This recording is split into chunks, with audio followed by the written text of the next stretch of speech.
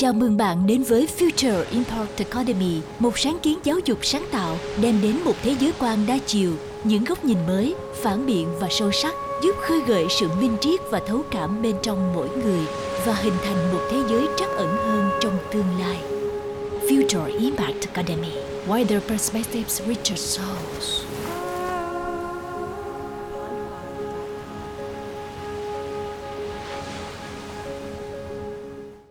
Bây giờ mình sẽ sống cái chủ đề của trắc ẩn, đó là cái mà em nghĩ đó là cái cốt lõi của ngày hôm nay. Tại vì để nói trắc ẩn đó, nhưng mà thì thay vì em hỏi thì em đang đọc, em đang xem những cái câu hỏi từ hơn 1.000 anh chị em đang tham gia hiện tại anh Giang. Thì em nghĩ là em sẽ bắt đầu với câu hỏi của mọi người. Em đang đọc cái câu hỏi mà đang được nhiều vote nhất, và em nghĩ là nó là câu hỏi đó rất là phù hợp để bắt đầu cái phần của compassion đó. Đó là sự giống và khác nhau giữa đồng cảm và thấu cảm, giữa trắc ẩn và thương hại, làm để thấu cảm nhưng không thở. Wow. Ok, hay quá. Về mặt chữ thì có lẽ là đồng cảm và thấu cảm nó là giống nhau, nó đều là empathy ở trong tiếng Anh. Thế còn tiếng Việt có một cái chữ khác là chữ thông cảm, thì đấy là sympathy. Thì giữa sympathy và empathy nó có sự khác nhau. Tuy nhiên là khi mà chúng ta tìm hiểu thì cũng có khá nhiều những ý kiến về chuyện là nó khác nhau như thế nào. Nhưng mà hiện nay anh đang nhìn nó khác nhau là cái sự thông cảm là ta đứng ngoài, ta bảo là ok, nhân viên của ta đi làm muộn bởi vì mẹ bạn ấy đang ốm. Chúng ta thông cảm với việc là bạn ấy làm muộn và nó chỉ dừng lại đây thôi. Thế còn nếu như ta có cái sự thấu cảm thì chúng ta sẽ cảm nhận được sâu sắc hơn cái đau đớn, cái băn khoăn, cái khó khăn của bạn ấy, cái sự lo lắng, cái cuộc sống của bạn ấy. Tức là chúng ta sẽ nhập vào cái con người của bạn đấy, chúng ta sẽ đọc được quang cảnh cảm xúc của bạn đấy nhiều hơn. Thông cảm thì giống như chúng ta đứng ở trên miệng hố và chúng ta hỏi xuống dưới là ê, ở dưới đấy có ổn không? Còn thấu cảm là chúng ta bắc thang, chúng ta trèo xuống dưới cái hố đấy và chúng ta ngồi bên cạnh họ và chúng ta bảo rằng là bạn đang như thế nào, tớ có thể giúp bạn được gì không? Thì đấy là sự khác nhau giữa thông cảm và thấu cảm theo cách hiểu của anh. Và thấu cảm với đồng cảm thì theo anh là nó trong tiếng Việt nó tương tự như nhau. Câu thứ hai cũng rất là hay là thương hại và trắc ẩn. Thương hại và trắc ẩn, và chúng ta rất là hay dễ nhầm lẫn chúng với nhau. Chúng ta làm một hành vi gì đấy vì sự thương hại nhưng mà chúng ta lại tưởng rằng chúng ta đang trắc ẩn. Thì cái việc mà làm rõ được cái đấy cũng sẽ khiến cho chúng ta tỉnh táo hơn và nhạy cảm hơn trong những cái hành vi, đặc biệt là hành vi giúp đỡ người khác của mình. Với anh thì với trắc ẩn nó có 3 yếu tố. Cái này là của bà triết gia Nussbaum, bà ấy viết. Yếu tố thứ nhất là chúng ta cho rằng là cái sự đau khổ của người kia không phải là một sự vớ vẩn. Rất là quan trọng. Cái sự đau khổ đấy có thể người khác cho rằng nó rất là bé, nhưng mà khi ta trắc ẩn thì ta thấy được là nó không phải là vớ vẩn, nó không bé. Cái người mà bảo với cái cậu bé cầm con mèo muốn thông chốt để đi chữa bệnh cho mèo là đây là cái lý do vớ vẩn, tại sao có con mèo này mà cũng đi thông chốt làm gì, đi về nhà đi, người khác còn đang sắp chết kia kìa, là một cái người không trắc ẩn. Còn nếu như chúng ta nói được với cậu ấy là chú đau cùng với cháu, cái nỗi đau là con mèo này nó sắp chết, nó bị ốm và cháu rất là muốn đem nó đi chữa bệnh, thì là một người trắc ẩn. Cái người trắc ẩn này không coi cái việc đau đớn vì con mèo chết là một cái sự vớ vẩn, không làm cảnh sát của cảm xúc. Còn cái người mà không có trắc ẩn thì là hay đi làm cảnh sát của cảm xúc, tức là phân loại xếp hạng mà bảo là cái cảm xúc này, cái nỗi đau này, ví dụ như là mất con hay mất mẹ rồi đứng thứ nhất, sẽ được ưu tiên, được trắc ẩn, được thương cảm. Còn cái chuyện mà có con mèo bị ốm nhưng mà rất là đau đớn thì cái đấy không là cái gì cả, vứt đi và đứng ở xếp ở cuối hạng, thì đấy là đi ngược với trắc ẩn. Cái yếu tố thứ hai của trắc ẩn là không cho rằng là cái người đau đớn đấy xứng đáng nhận được cái sự đau đớn đấy.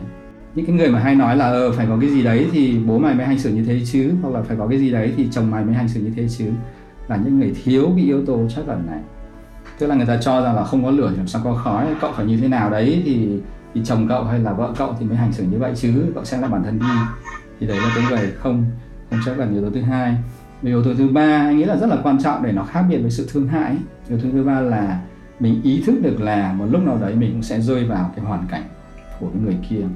Một lúc nào đấy mình cũng thể có được cái đau đớn, có được cái bất hạnh giống như người kia, chứ mình không phải là ở một cái thế giới khác hẳn với họ, mình không phải thông minh hơn họ hay là giàu có hơn họ. Mình có thể một lúc nào đấy là họ.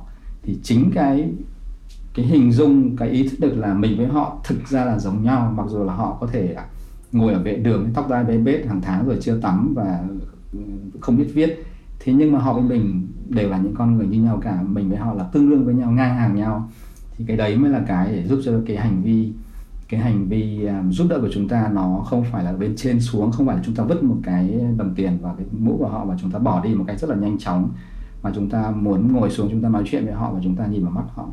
Thì cái ý thức mình với họ đều là những con người giống nhau cả thôi, sẽ khiến cho chúng ta có thể hành xử mà không bị rơi vào cái trường hợp thương hại. Thì thấu cảm nó có 3 yếu tố như vậy. Còn câu hỏi cuối cùng là gì nhỉ? Anh quên mất rồi. Câu hỏi cuối cùng anh Giang, cái câu hỏi cuối cùng là cái sự khác biệt của làm sao để thấu cảm nhưng mà không thờ ơ.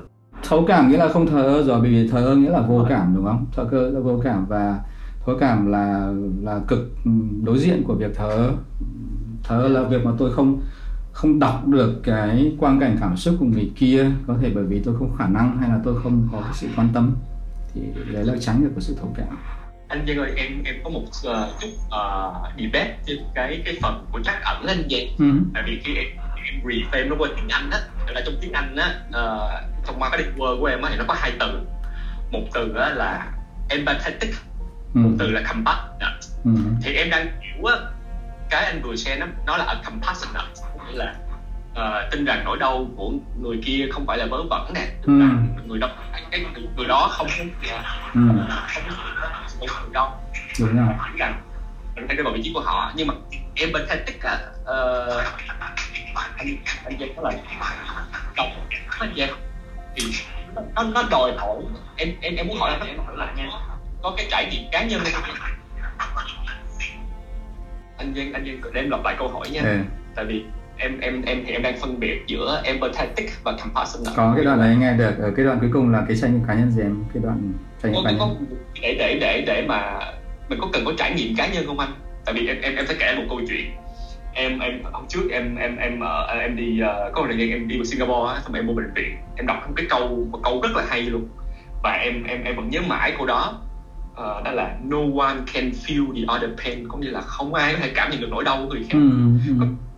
Với mình á, có thể là cái đó là chỉ là một chút xíu mất mát thôi mà, tại sao lại phải đau đến như vậy. Nhưng mà có thể là cái nỗi đau của họ nó lớn gấp 10 lần. Đó, xong rồi em cũng hay nói với học trò em là tụi nó hay nói là đôi khi cái khó khăn của nó cũng không là gì so với khó khăn thầy đã từng trải qua. Thì em nói cũng không phải, bởi vì có thể là cái nỗi đau mà anh trải qua và nỗi đau với đứa đang trải qua là như nhau. Đó, thì đó là cái em học được cái đó. Thì cái câu chuyện của em á là nếu mà mình không có cái trải nghiệm cá nhân á, ví dụ như là chưa từng đi, giống như em nói là mình sẽ khó để hiểu là yêu đơn phương nó painful như thế nào. Em chưa làm thế bao giờ đúng không? Sâu đậm, đúng không anh? Và liệu rằng á, nếu mình thiếu cái trải nghiệm cá nhân đó thì liệu rằng cái sự đồng cảm, cái sự nó có bề mặt và nó có lý thuyết không anh? Ok, rồi bây giờ mình nói về empathy nhé, nói về thấu cảm nhé, chứ không phải là compassion. Cái 3 yếu tố mà anh nói lúc nãy là về compassion, còn bây giờ là về empathy. Bình luận về cái câu mà em đọc được ở Singapore đấy thì anh sẽ diễn giải cái câu đấy là như thế này. Tức là bạn sẽ không dễ hình dung được là người kia đang trải qua cái gì đâu, cho nên bạn đừng có mặc định là bạn đã hiểu được là người ta đang trải qua cái gì, và bạn hãy lắng nghe người ta, bạn hãy dành thời gian cho họ, bạn hãy dành cho họ cái sự lắng nghe với tất cả những cái sự không phán xét, rồi chăm chú, rồi sự tôn trọng vân vân các thứ, thì bạn may ra mới có thể hiểu được là họ đang trải qua cái gì. Bởi vì nhiều khi chúng ta hay dễ dàng cho rằng là chúng ta đang biết là cái gì đang xảy ra ở bên trong người kia, và cái đây là một cái điều sai lầm. Thì anh diễn giải cái câu đấy theo cái ý như vậy. Thôi bây giờ quay về thấu cảm, làm thế nào để tăng được cái sự thấu cảm lên. Thì nếu như chúng ta hiểu thấu cảm là cái khả năng đi vào bên trong đầu óc, trái tim và tinh thần của người kia để biết được họ đang nhìn thế giới như thế nào, biết được họ đang có cảm giác gì, thì nó có một vài những cái yếu tố khiến cho ta có thể tăng thấu cảm. Thứ nhất là ta lắng nghe họ, ta tập trung vào, ta tìm hiểu cái thế giới của họ, đúng không? Mình có thể không biết nhiều về cái thế giới của cái người bác sĩ đang ở trong bệnh viện, nhưng mà nếu mà ta tập trung, ta nghe họ, ta đi vào trong thế giới đấy thì chúng ta sẽ thấu cảm hơn với họ, chúng ta sẽ hiểu họ hơn. Cái thứ hai là giống như em nói, có những cái trải nghiệm rất là xa lạ đối với mình, đúng không? Mình sẽ không biết là cái trải nghiệm của một cái đứa bé 14 tuổi nữ mà bị bắt làm hôn nhân ngay lập tức lúc 14 tuổi bước vào hôn nhân mà nó không mong muốn như thế nào, hay là trải nghiệm của một người mẹ bị mất con như thế nào mình đâu có biết được, đúng không? Và với trong những trường hợp như thế thì rõ ràng đấy là những thế giới rất là xa lạ đối với mình. Thì cái gì có thể khiến cho mình gần lại hơn với những cái thế giới mà trải nghiệm sống của mình không có nhiều cái sự giao thoa với thế giới đấy, thì câu trả lời là văn học và nghệ thuật. Nghệ thuật và văn học chính là những cái mà giúp chúng ta được truyền tải, được dịch chuyển đến những cái thế giới mà trong cuộc sống hàng ngày của chúng ta không chạm đến được, đúng không? Qua văn học, qua nghệ thuật chúng ta có thể đến được đời sống của người nông dân châu Phi ở thế kỷ thứ 17, hay là cuộc sống ở New York hiện nay, hay là cuộc sống của người Nhật trong một cái làng nhỏ. Và những cái trải nghiệm của con người thì đều có thể khiến chúng ta lay động, khiến chúng ta cảm thấy được kết nối, và chúng ta sau đấy có thể hiểu được những cái trải nghiệm đấy. Như vậy, những cái người mà ít đọc văn học, ít xem nghệ thuật thì chỉ có thể dựa trên những cái trải nghiệm thực tế của họ mà thôi. Cho nên nếu họ là một người dân văn phòng sống ở Sài Gòn thì họ sẽ rất là khó biết được là một cô gái 20 tuổi ở Bắc Giang sẽ trải nghiệm như thế nào, trừ khi là họ giao tiếp với cả phim ảnh và nghệ thuật và văn học. Thì đấy sẽ là một cái kênh vô cùng là quan trọng để chúng ta đến được với người khác. Thế còn ngoài ra thì cũng có những yếu tố khác của thấu cảm mà thường chúng ta sinh ra đã có rồi. Một đứa trẻ 3 tuổi cũng đã có thể nhận biết được sự đau đớn của người khác, của đứa trẻ khác, và khi đứa trẻ kia khóc thì cầm cái búp bê và đưa búp bê cho bạn để an ủi. Thì đấy là những cái mà tạm gọi là được bẩm sinh. Thế nhưng mà những cái bẩm sinh đấy cũng có thể bị mai một, bị bào mòn đi, bị trơ lì đi nếu như người ta không tiếp tục người ta nuôi dưỡng cái đấy. Đâm ra là nhiều người khi mà còn nhỏ thì có thể rất là nhạy cảm, rất là thương người, thế nhưng mà khi lớn lên thì thành một người rất là vô cảm và rất là chai lì, kể cả với vợ con của mình. Anh có nghĩ là mình cần phải đi từ sympathy qua empathy rồi mới tới compassion không anh Giang? Có nghĩa là mình phải học, giống như đầu tiên là phải học đứng ở trên cái giếng, ở đầu giếng mà nhìn xuống, coi là bạn nó sao rồi. Thứ hai, xong mình phải học tới empathy, xong rồi đó mới tới compassion. Anh có nghĩ là nó có cần một cái process đi như vậy không anh? Anh nghĩ là cái sympathy có lẽ là cái sơ đẳng nhất, và nó bắt đầu trước. Cái người mà vô cảm hoàn toàn là cái người rất là trách móc nhân viên của mình khi mà anh ta tới muộn và không hề biết được là anh ta đang phải chăm sóc mẹ bị ốm chẳng hạn, thì đó là cái người vô cảm. Cái người thông cảm là người bảo ok, cậu đến muộn không sao cả. Cái người thấu cảm là cái người mà hiểu rõ anh ấy hơn, và cái người compassionate là cái người có thể là thay đổi việc của anh đấy là như nào đấy để anh ấy kết hợp được giữa công việc và việc nhà, ví dụ thế chẳng hạn. Thì anh nghĩ là cả những yếu tố này mình đều có thể mình nurture nó, mình nuôi dưỡng nó song song với nhau, và cái này nó bổ trợ cho cái kia, đúng không? Cái empathy nó bổ trợ cho compassion và ngược lại. Tuy nhiên chúng ta cũng phải thêm một cái element khác nữa, một cái yếu tố khác nữa, đấy là cái understanding, cái sự hiểu biết. Và nếu như thiếu cái sự hiểu biết này thì empathy và compassion cũng vô nghĩa, thậm chí còn có thể là gây hại. Vì chúng ta thấy được là ông bà rất là yêu thương cháu, thế nhưng mà có thể nuôi nó thành một đứa trẻ béo trắng ẩn ra và ăn rất nhiều kẹo và không có tập tành gì cả, bởi vì ông bà hiểu cái việc nuôi dạy trẻ một cách sai và thiếu cái understanding. Cho nên cái compassion đấy, cái sự yêu quý cháu đấy, nó dẫn đến một cái hệ quả đáng tiếc. Một cái ví dụ khác nữa là nếu bây giờ chúng ta có mấy nghìn đứa trẻ mồ côi và chúng ta rất là muốn giúp đỡ chúng, đấy là một cái compassion rất là lớn và rất là đáng quý.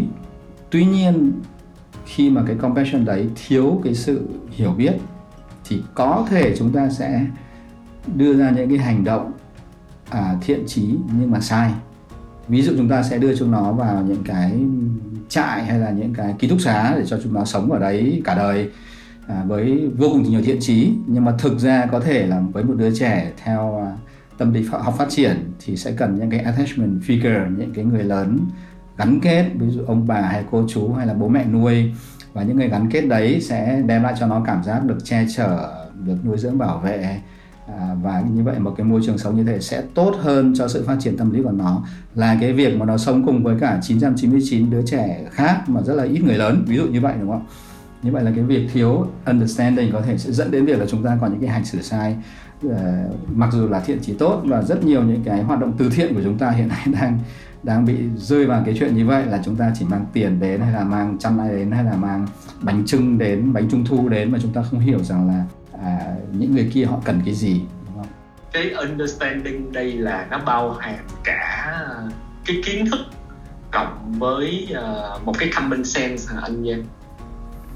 Vì em muốn làm rõ cái chữ understanding đây là nghĩa là gì á? Tức là mình cần một cái vốn kiến thức, mình cần một sự hiểu biết. Anh nghĩ là understanding là sự hiểu biết về sự vận hành của thế giới xung quanh mình, sự hiểu biết về những người xung quanh mình, và một cái mong muốn luôn luôn redefine nó, luôn luôn thay đổi cái sự hiểu biết đấy dựa trên những cái chứng cứ mới mà mình có được từ thế giới xung quanh và từ những người xung quanh. Ngày xưa anh sống ở bên Áo thì có một cái ví dụ rất là cụ thể về chuyện là cái việc thiếu vắng understanding nó dẫn đến những hệ quả quan trọng như thế nào.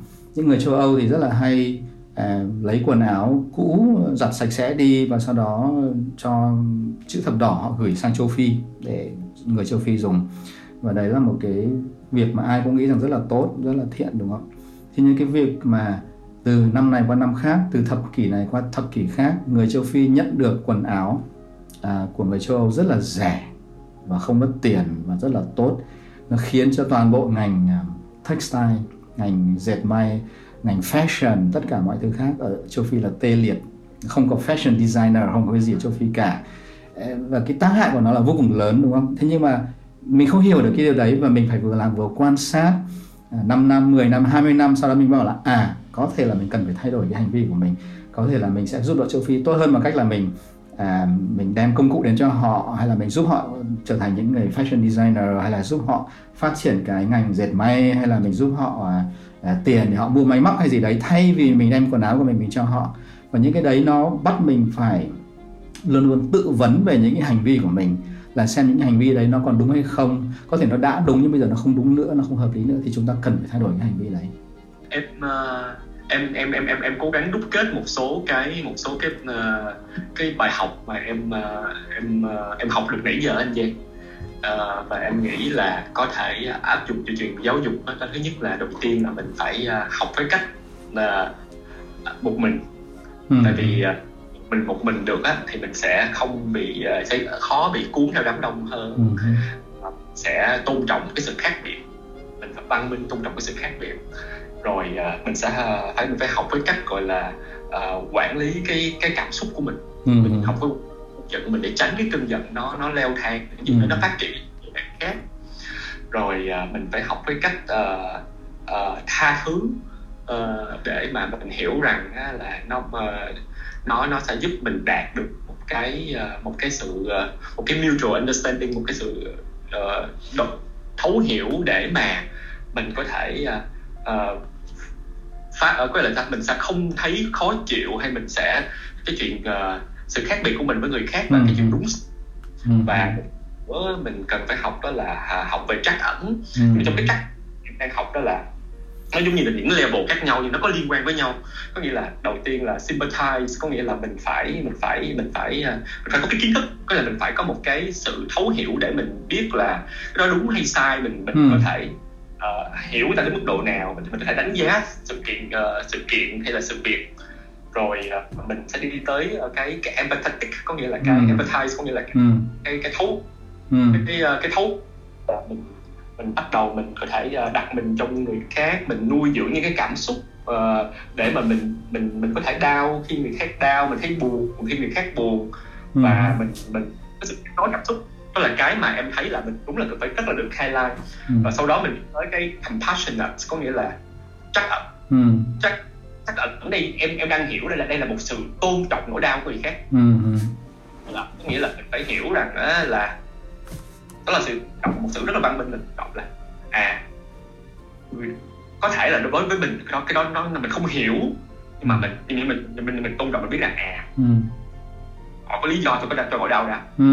Thứ hai, mình sẽ tôn trọng là không ai xứng đáng để nhận hết á. Và cùng là mình đặt bản thân, mặc dù cái cuối cùng với em thấy khó nha, hiểu rằng mình trí của họ là khó, em thấy là khó, nhưng mà đó là những cái takeaway nãy giờ của em khi mà em nghe. Và em nghĩ là nó create cái framework đặc biệt. Anh Giang nó gợi ý cho một cái chủ đề chắc là tụi em sẽ làm trong Impact Academy á, đó là học cái cách vẻ đẹp của sự một mình. Em nghĩ cái đó rất là hay luôn, và rất là meaning giai đoạn này luôn. Cho anh bổ sung thêm 2 cái tools nữa trong cái toolbox, mấy cái công cụ trong cái toolbox để mình tạo cho mình một cái văn hóa nhân văn á. Thì anh có 2 cái nữa mà anh thấy khá là quan trọng. Thứ nhất là cái giao tiếp phi bạo lực á, cái non-violent communication. Giao tiếp phi bạo lực nó quan trọng bởi vì chúng ta hay phạm lỗi ở trong những cái tương tác nhỏ nhất, tương tác cá nhân trong gia đình. Và những cái ví dụ của ngôn ngữ bạo lực là mình so sánh. Ví dụ như là mày không bằng một góc với thằng em mày chẳng hạn, mẹ nói con như vậy. Hoặc là cô giáo nói với học sinh là lớp các em thì thua xa lớp năm ngoái của cô, so sánh. Và mình vô cùng dễ làm những cái chuyện như thế này. Hoặc là mình dán nhãn là chồng nói với vợ là cô là cái đồ vô dụng, hoặc là vợ nói với chồng là anh là đồ bất tài. Hay là mình tấn công vào nhân phẩm của người khác, như kiểu là tôi vô phúc thì mới lấy phải anh, hay là sao mà mày giống mặt bố mày thế. Rồi mình khước từ trách nhiệm cá nhân của mình. Tao đã thất bại trong cái việc mà tao nuôi mày, thì mày muốn làm gì làm.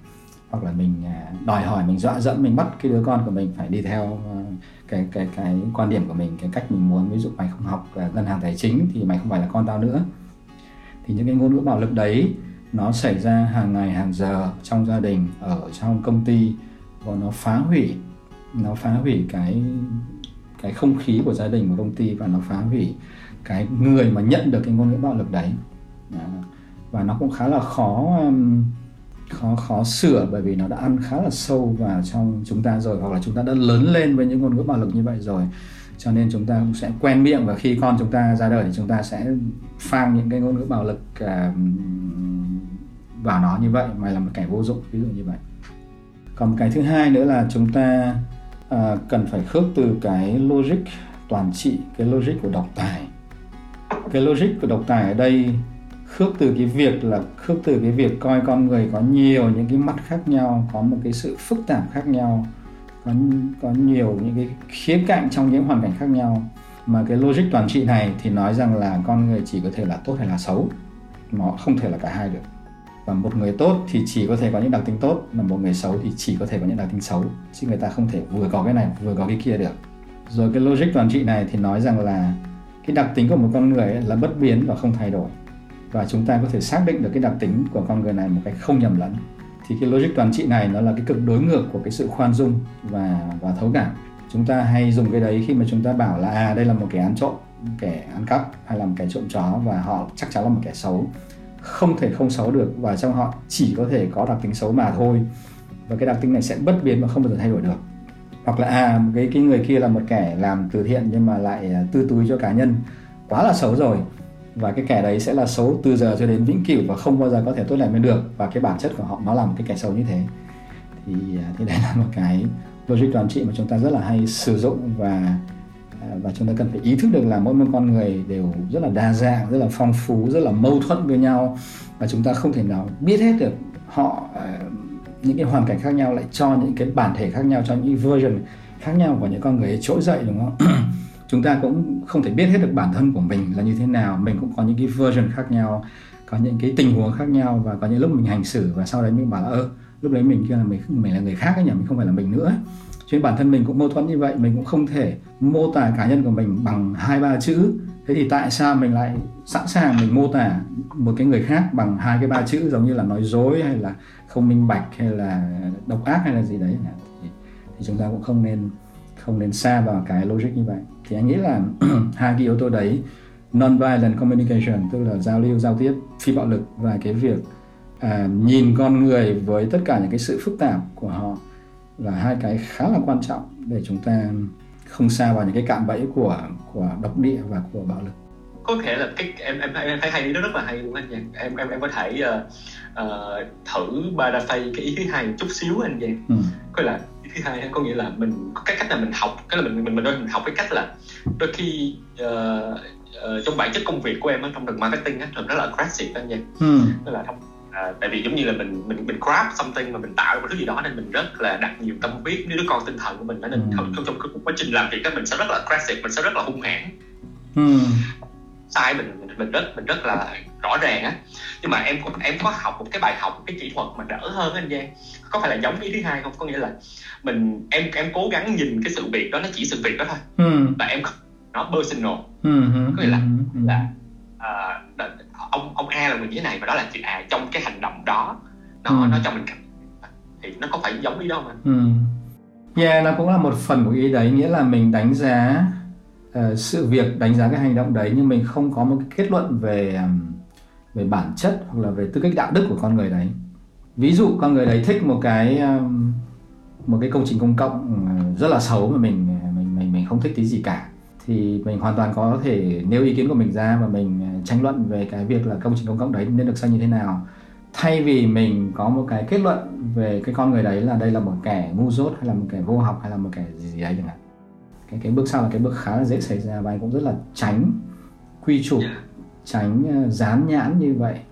Tuy nhiên là mình không nhất thiết là mình phải đồng ý với tất cả những gì họ nói hoặc họ làm, mình vẫn có thể phản đối những điều đấy, nhưng mà mình sẽ không dán nhãn cho họ là những kẻ xấu xa hay là những kẻ ngu dốt. Rồi em nghĩ là mình sẽ dành nửa tiếng cho cái câu chuyện là cái giải thích cho mọi người một cái tổng quát trầm cảm, rồi những cái dấu hiệu trầm cảm, rồi những giai đoạn trầm cảm và ngày mai nhanh Giang. Nhưng mà để trước khi mua cái đó thì em muốn đọc thêm 2 cái câu hỏi nữa từ phía mọi người tham gia hôm nay á. Em xin lấy một phần câu hỏi của một cái bạn mà đó là làm sao mình phân biệt được giữa lên tiếng để nói ra sự thật với cái chuyện là đang thỏa mãn cái tôi của mình. Đó là câu hỏi thứ nhất nha anh Giang. Câu hỏi thứ hai là làm sao để trong trường hợp là nếu mà người ta lợi dụng cái sự thấu cảm của mình á, thì mình làm sao mình phân biệt được và làm sao mình xử lý anh Giang? Wow, 2 câu hỏi này quá là tuyệt vời. Đây là 2 câu mà được mọi người chọn nhiều nhất à? Dạ, cái hiện giờ đây là cái câu em đầu tiên đó là câu em đọc mình chích nhiều cái gì nên em lấy ra, tại vì cái bạn ấy có hỏi là góp ý muốn tốt vô phải lăng dụng, thì em nghĩ nằm ở cái cơ và cái cách mình giao tiếp không bạo lực thôi. Nhưng mà em thấy ý thú vị hơn nên em biết ra đó thật và cái tôi.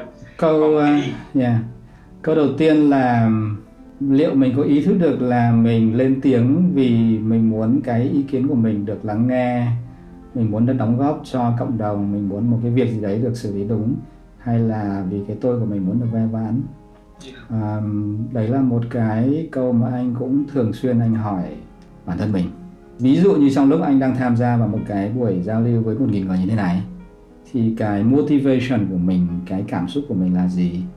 Liệu mình muốn engage vào một cái cuộc trao đổi để mình vừa lắng nghe, mình cũng vừa lan tỏa được cái niềm tin của mình, những cái thái độ của mình, hay thực ra bên trong mình đang đi tìm một cái sự ve vuốt về cái tôi, mình đang tự đắc thắng là mình trả lời hóm hình quá nhỉ, hay là gãy gọn quá nhỉ, hay là nhiều quá nhỉ, dài quá nhỉ, các thứ, mình sẽ có thêm bao nhiêu fan đây. Thì nếu như bên trong mình trỗi dậy những cái ý nghĩ như vậy, những cái cảm xúc như vậy, thì mình cần phải ý thức về nó. Và khi mình ý thức được về nó thì nó cũng sẽ tan biến đi. Và mình cũng sẽ tự đặt câu hỏi là nếu như cái buổi này không phải có 1.000 người mà chỉ có 10 người thôi, thì liệu mình có nói khác đi hay không, hay mình vẫn nói những câu như thế, và cái quan trọng của mình vẫn là thuyết phục mọi người về cái quan điểm của mình hay không. Thì đấy là những cái checks để cho mình khỏi bị sa vào cái chuyện là mình bị trở nên là thể hiện bản thân, hoặc là vuốt ve cái tôi, hoặc là cho rằng mình phải thể hiện là mình rất là hiểu biết hoặc rất là giỏi giang. Và Và thường ai cũng sẽ bị rơi vào cái tình trạng đấy nếu như mình không rất là cẩn thận, đặc biệt là khi mình giao tiếp với những người tạm gọi là yếu thế hơn mình, có thể yếu thế hơn về vị trí xã hội, về tiền bạc. Mình cho tiền của họ, mình vừa cho tiền vừa giảng giải cho họ, vừa lên lớp, hoặc là mình nói chuyện với những người trẻ hơn hay những người có ít học hành hơn, thì mình cũng dễ sa vào cái chuyện là mình tuyệt vời quá, mình đang vuốt về bản thân mình làm phước cho họ. Thì đấy là một điều khá là đáng cần phải lưu ý. Thế còn làm thế nào để phân biệt được, thì câu trả lời là mình phải lắng nghe chính bản thân mình mà thôi.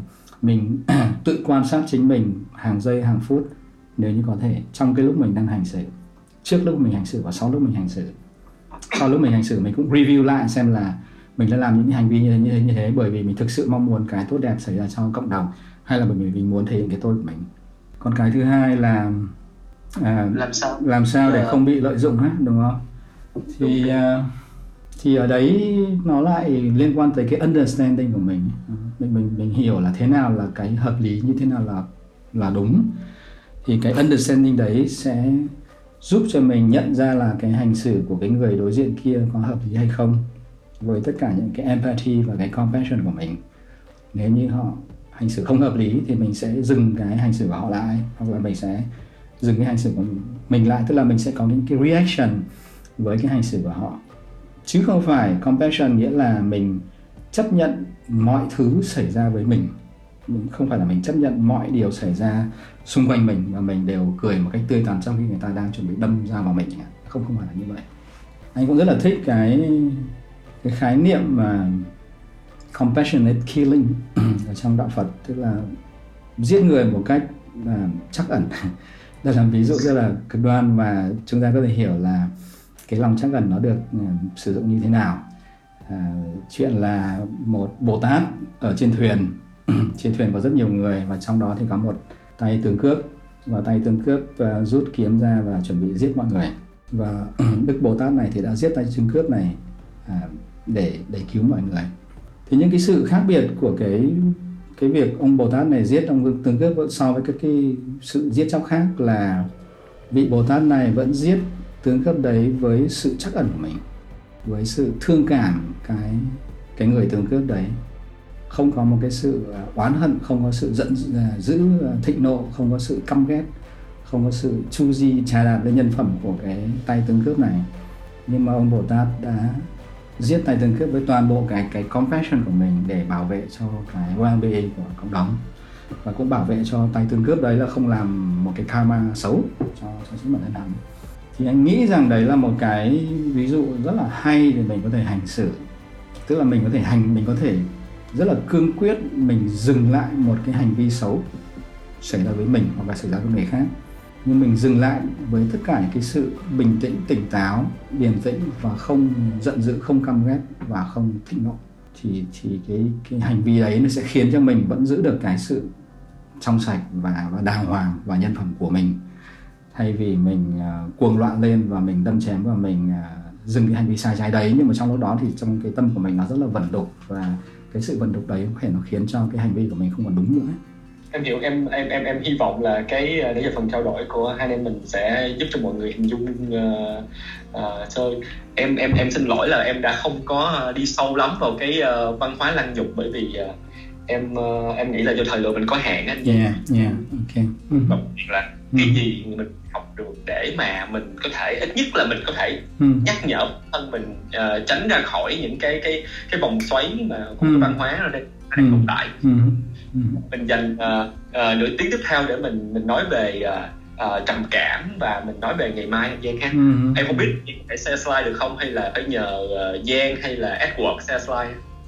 Tức là em nghĩ là mình đầu tiên mình phải nói về cái chuyện trầm cảm nó có phải là bệnh không, và mình hiểu thế nào cho nó đúng về trầm cảm. Cái mối quan tâm của anh tới trầm cảm cũng khá là lâu rồi. Khi mà anh nhìn lại những cái ghi chép của mình thì hóa ra là anh có mong muốn đi vào trong thế giới của người trầm cảm còn trước lúc đi vào thế giới của người cận tử của cuốn Điểm Đến Của Cuộc Đời. Tuy nhiên hồi đấy đã không thành công trong việc là tìm được những cái cánh cửa mở để đi vào trầm cảm. Nhưng cái sự quan tâm đấy nó vẫn tiếp tục đi theo anh, và sau cuốn Tìm Mình Trong Thế Giới hút tuổi thơ làm việc với người trẻ thì anh đã thành công trong việc là đi vào được cái thế giới của trầm cảm và tìm được những nhân vật mà họ đồng ý cho mình đồng hành với họ và họ chia sẻ về cuộc đời của họ.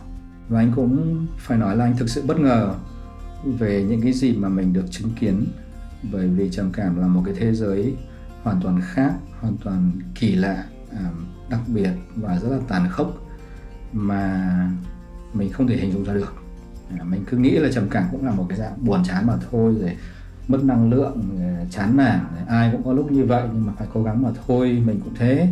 Thế nhưng mà trầm cảm không phải là như vậy.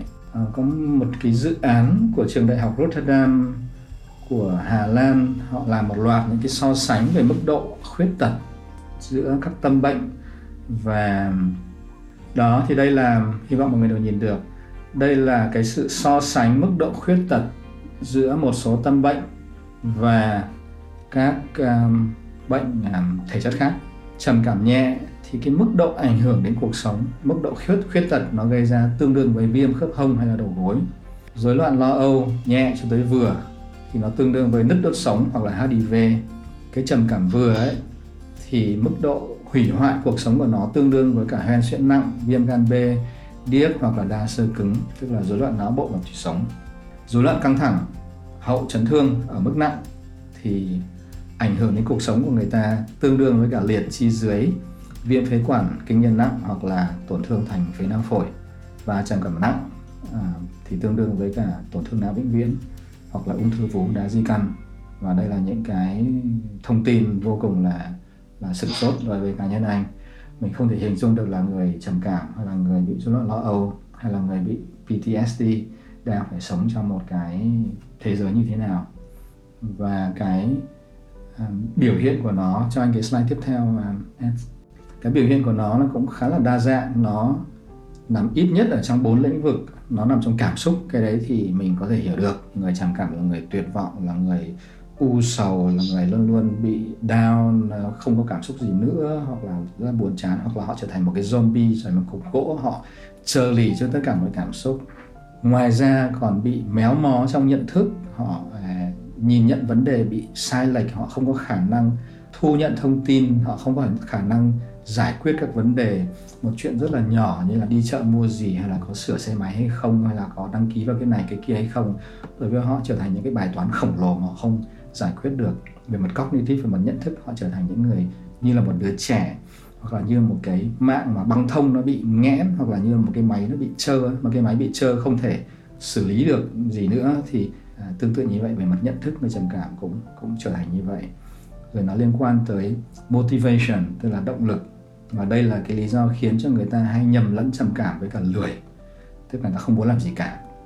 Không những cái mà trước kia người ta rất là say mê như là âm nhạc hay là đọc sách hay là hoạt động xã hội, mà kể cả những cái cơ bản nhất khi mà người ta bị nặng, ăn này, uống này, rồi làm vệ sinh cá nhân, người ta đều không thể làm được. Cái việc mà bước ra khỏi giường, cái việc mà vào phòng tắm nó trở thành những cái cuộc leo núi rất là khủng khiếp, mà người ta thậm chí là ngồi trên giường và không thể với tay ra lấy cốc nước được. Cho nên trong therapy, trong trị liệu tâm lý thì có những cái trị liệu liên quan tới việc là thay đổi hành vi, và có thể cái đích mà nhà trị liệu cùng với người trầm cảm đưa ra nó chỉ rất là đơn giản là trong tuần tới mỗi một ngày đi ra trước cửa và ở đấy 5 phút xong lại đi vào. Rất là đơn giản chứ không phải là một cái gì rất là to tát cả. Thế mà rất nhiều người trầm cảm không làm được cái chuyện đấy. Mỗi một ngày đi ra trước cửa, ở đấy 5 phút và đi vào. Và ngoài ra nó còn có biểu hiện về mặt thể chất nữa. Physical và vegetative, tức là người ta đau bụng, người ta đau đầu, người ta đau ngực, người ta nôn, người ta run tay, người ta đau lưng, người ta đủ các thứ. Cho nên nói rằng cái trầm cảm chỉ là một cái chuyện ở trong đầu mình là một hiểu sai hoàn toàn. Nó là một cái bệnh liên quan tới cơ thể của mình, liên quan đến nhận thức của mình, liên quan tới cảm xúc, liên quan đến suy nghĩ của mình. Nó rất là khủng khiếp trong những trường hợp rất là nặng. Và nó có một cái điều khiến cho người trầm cảm khó mà trình bày cho người khác hiểu được cái vấn đề của họ, bởi vì trầm cảm đẩy họ vào một cái thế giới khác. Nó là một cái sự dịch chuyển mang tính hiện sinh, mang tính existential. Và khi mà nghe những cái người trầm cảm họ kể về những cái cảm xúc của mình thì nó rất là kỳ lạ, mình không thể hình dung được, đúng không? Ví dụ có một tác giả nói rằng là bạn đánh mất cái lời mời mà cuộc sống trước kia vẫn gửi đến chúng ta từng khoảnh khắc một. Sáng dậy chúng ta thèm ăn, chúng ta thèm uống, chúng ta thèm đi ra ngoài, thì tất cả những cái bình thường như thế nó không còn nữa. Hoặc là Hương, một nhân vật trong cuốn sách Đại Dương Đen mới được xuất bản, thì thấy là mình như bị kẹt trong một cái ô tô, bị va đập méo mó và đang chìm xuống đâu đấy mà xung quanh cứ mơ ảo tối tăm và ngột ngạt. Hương bị mất đứa con gái đầu lòng, và cái sự mất mát đây đã đẩy cô vào trầm cảm. Hoặc là Hoa là một nữ doanh nhân trung niên, tức là 50 tuổi rồi, và trong nhiều năm nay thì thỉnh thoảng chị lại thấy là mình rơi xuống một cái không gian xanh tím đặc quánh và mình không thể bấu víu vào đâu được, và không có cái gì níu kéo sự tồn tại vật lý của chị nữa. Xung quanh chỉ là lạnh lẽo, ẩm ướt và sợ hãi mà thôi. Đấy là một cảm giác rất là khủng khiếp. Và những cái người như ở Hoa, tức là bị kinh niên, thì có thể bị đẩy vào cái trạng thái đấy một cách rất là dễ dàng. Ví dụ một cái bầu trời u ám, hay là một cái tin xấu ở trên radio, hay là một cái bài hát buồn cũng đã có thể đẩy vào cái Hoa vào cái tình trạng như vậy. Tức là những người bị lâu năm như là Hoa thì cái ngưỡng trầm cảm nó đã hạ xuống rất là thấp. Tức là chỉ cần một cái cú hích vô cùng nhẹ thì cô đã rơi vào trạng thái trầm cảm. Còn như Hương là cái người bên trên thì phải có một cú sốc rất là lớn, như là con gái bị chết thì mình bị đẩy vào trầm cảm. Hoặc là một cái tác giả khác là Radcliffe thì so sánh rằng đây là một cái đám sương mù, mà một cái chuồng mà không có ổ khóa không ra được. Như vậy là chúng ta đủ cái sự thấu cảm và thông cảm thì chúng ta có thể thấy được là người trầm cảm đang tồn tại trong một cái thế giới mà nó vô cùng khác với cả thế giới mà chúng ta đang có. Chúng ta có thể hơi mệt, chúng ta có thể hơi buồn, nhưng mà chúng ta nhìn ra ngoài trời vẫn là trời xanh nắng vàng, chúng ta vẫn thích được nói chuyện với bạn, thích ra ngoài uống cà phê. Thế và người trầm cảm là họ bị đánh mất toàn bộ những cái đấy. Họ sống trong một cái thế giới nó vô hồn, nó khô cằn và nó chói chang và nó cô đơn. Và khi mà chúng ta lắng nghe họ, như là tôi đã lắng nghe các cái nhân vật trong cuốn sách, thì chúng ta cũng dễ thông cảm, dễ hiểu hơn được họ, và lúc đấy chúng ta sẽ không có những cái phán xét về họ nữa, là có cái gì đâu mà kinh khủng thế, có đau dạ dày đâu, có chảy máu đâu, có gãy chân gãy tay đâu, chỉ trầm cảm thôi mà, tại sao không cố gắng lên được, ai mà chẳng cố gắng. Thì chúng ta cũng hiểu được là nó nghiêm trọng như thế nào, để từ đấy chúng ta có được những cái hành xử đúng đắn hơn và những cái sự trợ giúp đúng đắn hơn. Trầm cảm có thể nói là một sự khuyết tật vô hình, và do nó vô hình đâm ra nó nghiệt ngã hơn là tất cả những cái khuyết tật hữu hình. Một cái người mà đi xe lăn thì nhận được rất là nhiều sự trợ giúp, đến đâu đấy cũng sẽ có người ta giúp đỡ. Thế còn một cái người trầm cảm, bởi vì cái khuyết tật này nó vô hình, đâm ra sẽ không những là không nhận được sự trợ giúp như là cái người đi xe lăn, mà còn bị oán trách, bị phán xét tại sao lại đi làm muộn, rồi tại sao lại không làm được cái này, không làm được cái kia, rồi không giao tiếp với mọi người, rồi là suốt ngày ru rú trong nhà, rồi không làm được cái gì cả, không học được, không đi làm được. Thì anh cũng hy vọng là qua những cái thông tin mà cuốn sách này đem đến thì chúng ta có một cái nhìn đúng đắn hơn, thực tế hơn về cái thế giới của người trầm cảm. Tại vì em nghĩ là trong cái phần slide của mình nó có mấy cái đoạn mà mô tả đặc biệt á, là gần đây em thấy có một cái hiện tượng là cái tỷ lệ phần trăm bị trầm cảm ở mức độ nhẹ giai đoạn đầu á, anh Giang, thì không biết là mình có dấu hiệu để nhận biết hay không. Thứ hai nữa là em nghĩ là nếu mà mọi người được tham khảo, được anh share về cái 4 cái mức á, về cái chuyện là trầm cảm rồi phục hồi hoàn toàn, rồi trầm cảm rồi phục hồi một phần, rồi trầm cảm lại, em nghĩ cái đó rất là quan trọng luôn. Làm sao mình biết bản thân mình đang có dấu hiệu trầm cảm hơn nha. Ok, anh sẽ trả lời câu hỏi đấy trước, xong anh quay lại cái slide mà Ed vừa đưa lên nhé. Qua cái việc mà mình có thông tin, mình đọc, mình hiểu vấn đề, thì mình sẽ quan sát bản thân và mình xem là những cái dấu hiệu đấy nhiều hay ít và mức độ nó như thế nào. Giống như là mình sẽ muốn hiểu xem là huyết áp cao thì thể hiện ra dấu hiệu gì, hoặc là tiểu đường thể hiện những cái biểu hiện gì, hay là cái gọi là stroke, gọi là gì nhỉ? Stroke gọi là đột quỵ thì có những dấu hiệu gì, và từ đấy thì mình sẽ xem là liệu mình có nên can thiệp gì không, có nên đến bác sĩ hay không. Thế thì trầm cảm nó sẽ thể hiện qua 4 cái lĩnh vực mà mình vừa thấy lúc nãy. Cái cảm xúc của mình như thế nào, nó có phải là một cái cảm xúc đi xuống lên xuống bình thường, hay là nó là một cái sự thực sự là tuyệt vọng, thực sự là buồn chán, thực sự là không muốn làm gì nữa. Mình có cảm thấy mất hứng thú với tất cả mọi thứ trên đời này hay không, mình không còn thiết tha cái gì cả, mình bỏ đi tất cả những cái dự án, những cái mối quan tâm mà mình đã từng có trước kia. Mình ăn uống có bị tệ đi hay không, hay là mình ăn lại rất là nhiều hay không, tức là mình có một cái rối loạn ăn uống hay không, mình có cái rối loạn trong việc ngủ hay không, mình có bị lo lắng triền miên hay không, những cái mối lo vô hình và những cái mối lo mà nó nằm vượt ra khỏi tầm và nó không hợp lý với cả cái nguyên nhân lo lắng hay không. Ví dụ như trong những cái ngày phong tỏa nặng nề nhất ở Hà Nội hiện nay thì anh thức dậy với một cảm giác lo lắng, và cái sự lo lắng ấy nó không có liên quan cụ thể đến một cái việc gì đang trước mắt cả. Mình chỉ thấy như là có một cái mối nguy cơ vô hình nào đấy nó đang treo lơ lửng trên đầu mình cảm thấy nó rất là sợ, rất là lo, mà mình không biết đấy là cái gì cả. Thì đấy là một dấu hiệu của cái chuyện là stress, căng thẳng và có thể là trầm cảm. Và nếu như nó có nhiều các dấu hiệu như thế hơn thì mình cần phải đến chuyên gia, hoặc là mình cần phải làm những cái test, và từ đấy có những cái thông tin cụ hơn. Mình có bị mệt mỏi, cạn kiệt năng lượng, không muốn làm gì cả hay không. Cái này rất là quan trọng, là mình có cảm thấy là bản thân không có giá trị gì cả, mình có tội lỗi, mình là một thứ vô dụng, mình không xứng đáng làm gì cả. Đấy là một yếu tố vô cùng quan trọng trong trầm cảm. Và cuối cùng là mình có, không phải cuối cùng mà còn hai cái nữa là cái khả năng ra quyết định, khả năng tập trung của mình, khả năng giải quyết vấn đề của mình có bị ảnh hưởng hay không. Trước kia có thể là mình rất là nhanh nhạy, mình đón thông tin, mình phân tích, mình ra quyết định. Bây giờ đầu mình nó cứ ì ra như là một cái máy điện thoại rất là cũ, một cái iPhone 4, iPhone 5 ấy. Và cuối cùng là mình có nghĩ đến cái chết hay không, mình nghĩ là mình chết đi mình được giải thoát, mình không phải sống một cái sự vất vả này nữa, cái sự đau đớn này nữa, mình chỉ muốn biến mất mà thôi. Thì tất cả những yếu tố đấy đều có thể là liên quan đến trầm cảm, và nếu nó nhiều và nó xảy ra liên tục thì nó là một cái dấu hiệu nghiêm trọng hơn, và mình sẽ cần phải đi đến chuyên gia để có được cái sự đánh giá chuyên môn xem là mức độ của mình là như thế nào. Và nếu như thực sự là cái người chuyên gia đấy xác nhận là mình trầm cảm nặng hay là nhẹ thì mình cũng sẽ nghĩ đến chuyện là xử lý nó, trị liệu nó. Và đến bây giờ thì cái slide này là nó nói lên cái đường đi của trầm cảm ở các cái trường hợp khác nhau. Nó cũng giống như là sốt thôi. Sốt thì có thể là sốt nhiều hay là sốt ít, sốt lâu hay là sốt nhanh, và cơn sốt nó có thể nó biến mất rồi nó quay lại.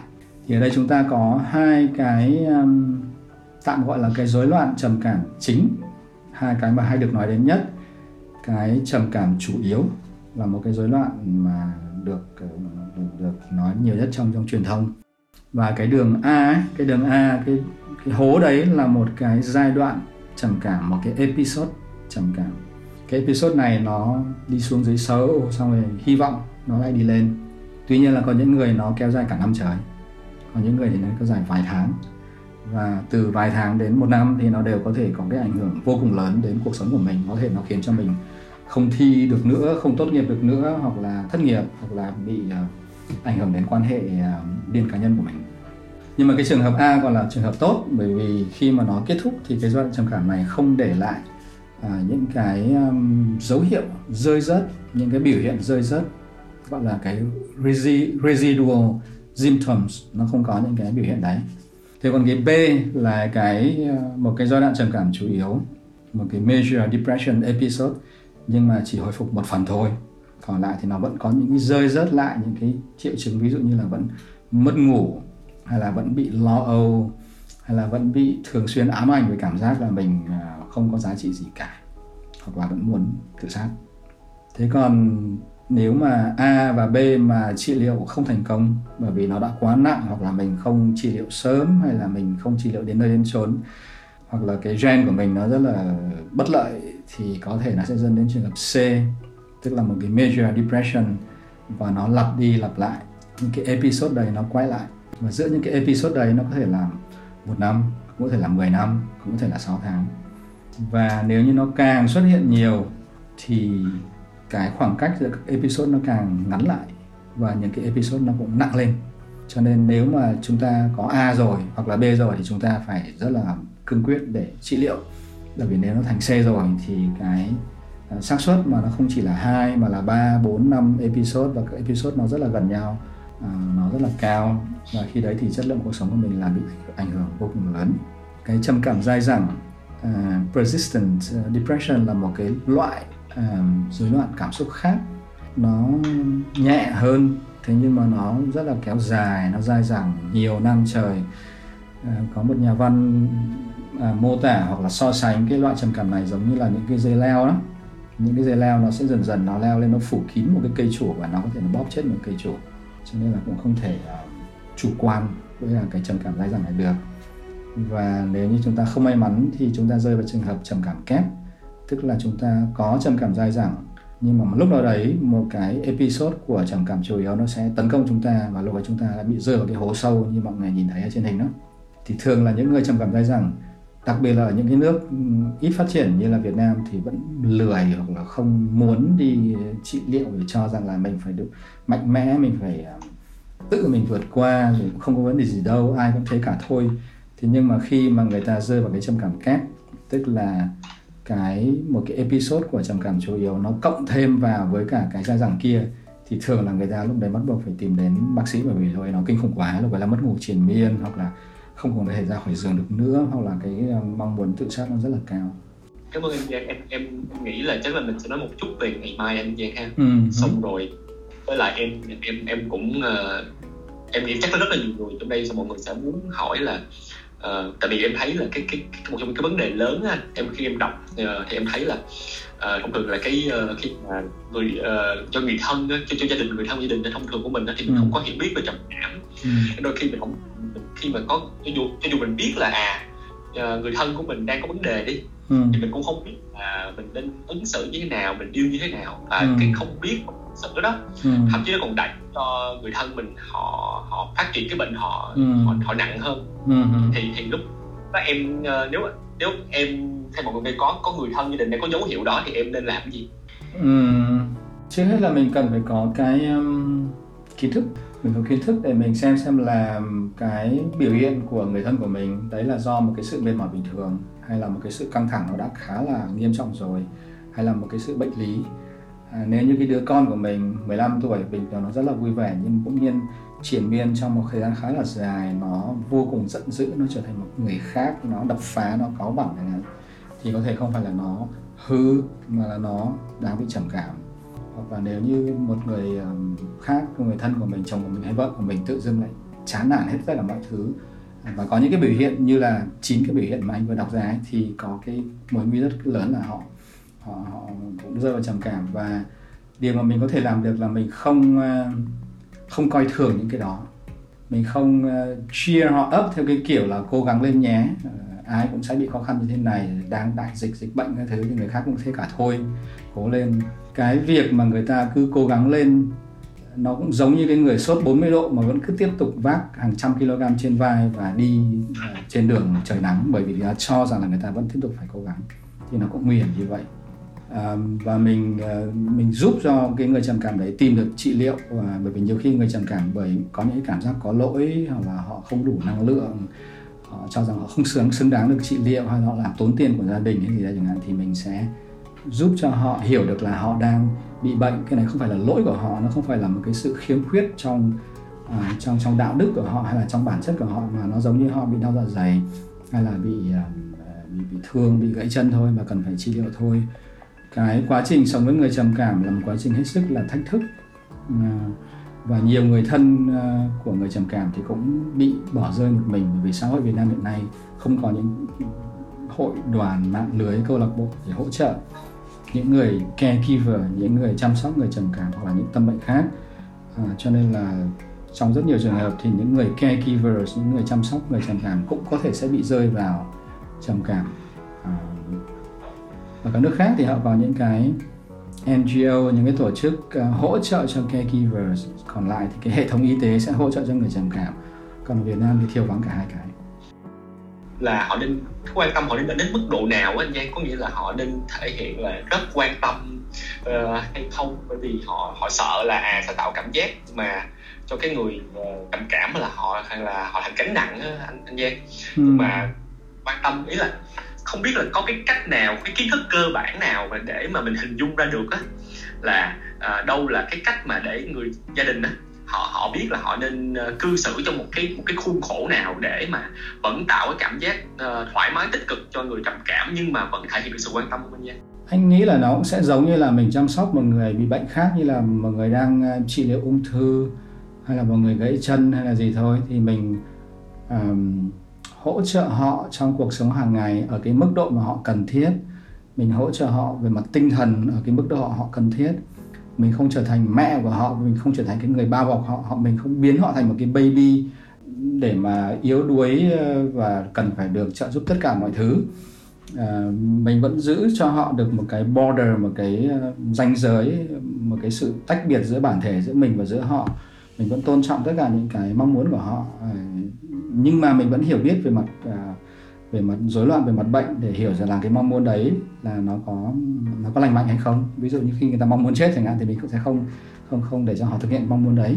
Cho nên anh nghĩ là về mặt ứng xử thì nó cũng không khác gì nhiều so với mình ứng xử với một người bị bệnh khác.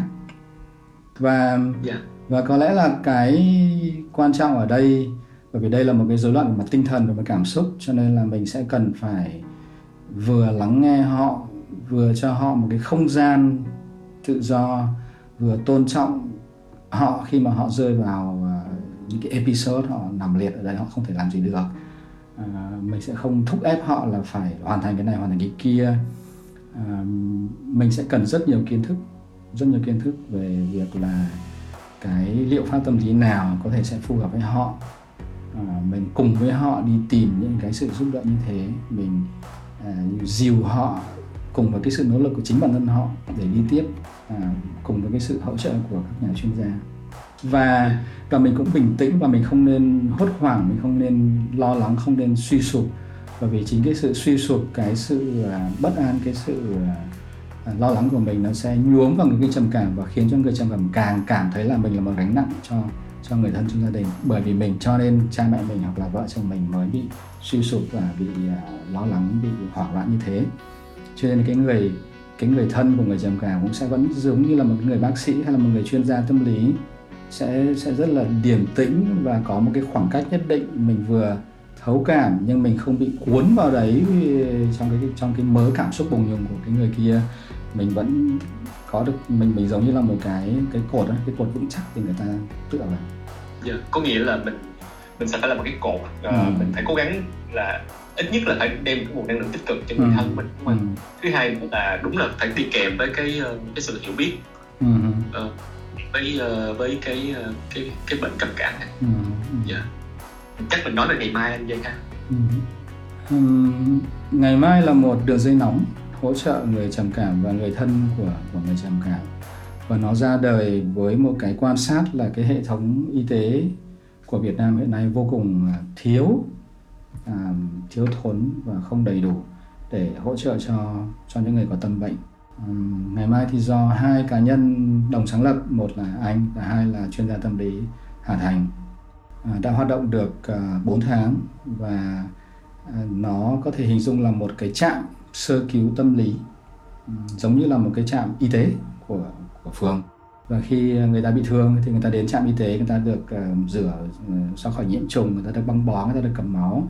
Và sau đấy nếu mà nó bị nặng thì người ta sẽ được chuyển lên trên để người ta bó bột, rồi người ta tiếp máu, rồi người ta phẫu thuật vân vân các thứ. Thì đấy là những cái việc mà trạm y tế không làm được. Thì ngày mai cũng tương tự như vậy. Ngày mai là một cái bàn tay, một cái bờ vai, một cái nắm tay để chia sẻ, để an ủi cho người mà đang trong khủng hoảng, và giúp cho cái người trong khủng hoảng đấy có thể đi qua được những cái giây phút tăm tối nhất của họ, cho nên khi họ vượt qua được cái khủng hoảng đấy. Thế còn nếu mà người ta có cái nhu cầu trị liệu dài là hơi hơn thì ngày mai có thể giới thiệu đến một vài những cái địa chỉ của chuyên gia tâm lý hoặc là bệnh viện tâm thần hoặc là khoa tâm thần, thì ở đấy là người ta sẽ có những cái biện pháp trị liệu phức tạp hơn và lâu dài hơn là của ngày mai. Ở các nước phát triển thì với dân số 100 triệu người sẽ có hàng chục những cái đường dây nóng khác nhau như thế này. Có những đường dây nóng dành riêng cho cựu chiến binh, có những đường dây nóng dành riêng cho trẻ em. Ở Việt Nam không có một đường dây nóng nào, trừ ngày mai mới được thành lập, và đây cũng nói lên cái hiện trạng rất là đáng tiếc ở Việt Nam, tức là người có tâm bệnh và người trầm cảm thì gần như là bị bỏ rơi và không được cái sự chú ý, cái sự đón nhận, cái sự ghi nhận, cái sự quan tâm. Ví dụ như là người ung thư, lên báo chúng ta thấy luôn luôn đọc về người ung thư tổ chức cái ngày hội này, mạng lưới kia, câu lạc bộ nọ, và không ai nói gì về người trầm cảm cả. Thì ngày mai là một cái nơi được lập ra để có một cái hỗ trợ tí chút, một cái bước rất là nhỏ như là một cái trạm xá, như là một cái sơ cứu tâm lý như anh đã vừa nói. Và cũng rất là vui và cũng rất là muốn cảm ơn Dentsu Rather là cái đơn vị đồng hành với Ngày Mai trong câu chuyện truyền thông, rất là vô tư, rất là tâm huyết, một cách vô cùng ngạc nhiên. Và cái bộ giao diện này, cái logo này, cái phông chữ này là sản phẩm của Dentsu Rather, hoàn toàn là miễn phí. Và mà Ngày Mai cũng cảm thấy rất là được khuyến khích, được motivated khi mà thấy trong cộng đồng có những cá nhân, có những tổ chức hỗ trợ một cách vô tư như vậy, chứng tỏ là chúng ta đang đi đúng hướng và xã hội đang có cái nhu cầu như thế này, nhu cầu giúp đỡ người trầm cảm như thế này. Thì rất là hy vọng là các bạn tham gia ở đây sẽ bốc máy lên và gọi cho Ngày Mai khi bạn cần. Ngày Mai sẵn sàng lắng nghe, và đây là một cái sự lắng nghe không có phán xét, không có tung ra những cái lời khuyên vội vã, không có khuyên nhủ, không có đánh giá này nọ, mà đây là chúng ta cứ hình dung như là vai trò của một người bà rất là thấu hiểu, hay là một vị linh mục rất là nhân từ, hay là một vị sư rất là nhạy cảm, thì Ngày Mai cũng muốn đóng cái vai trò như vậy.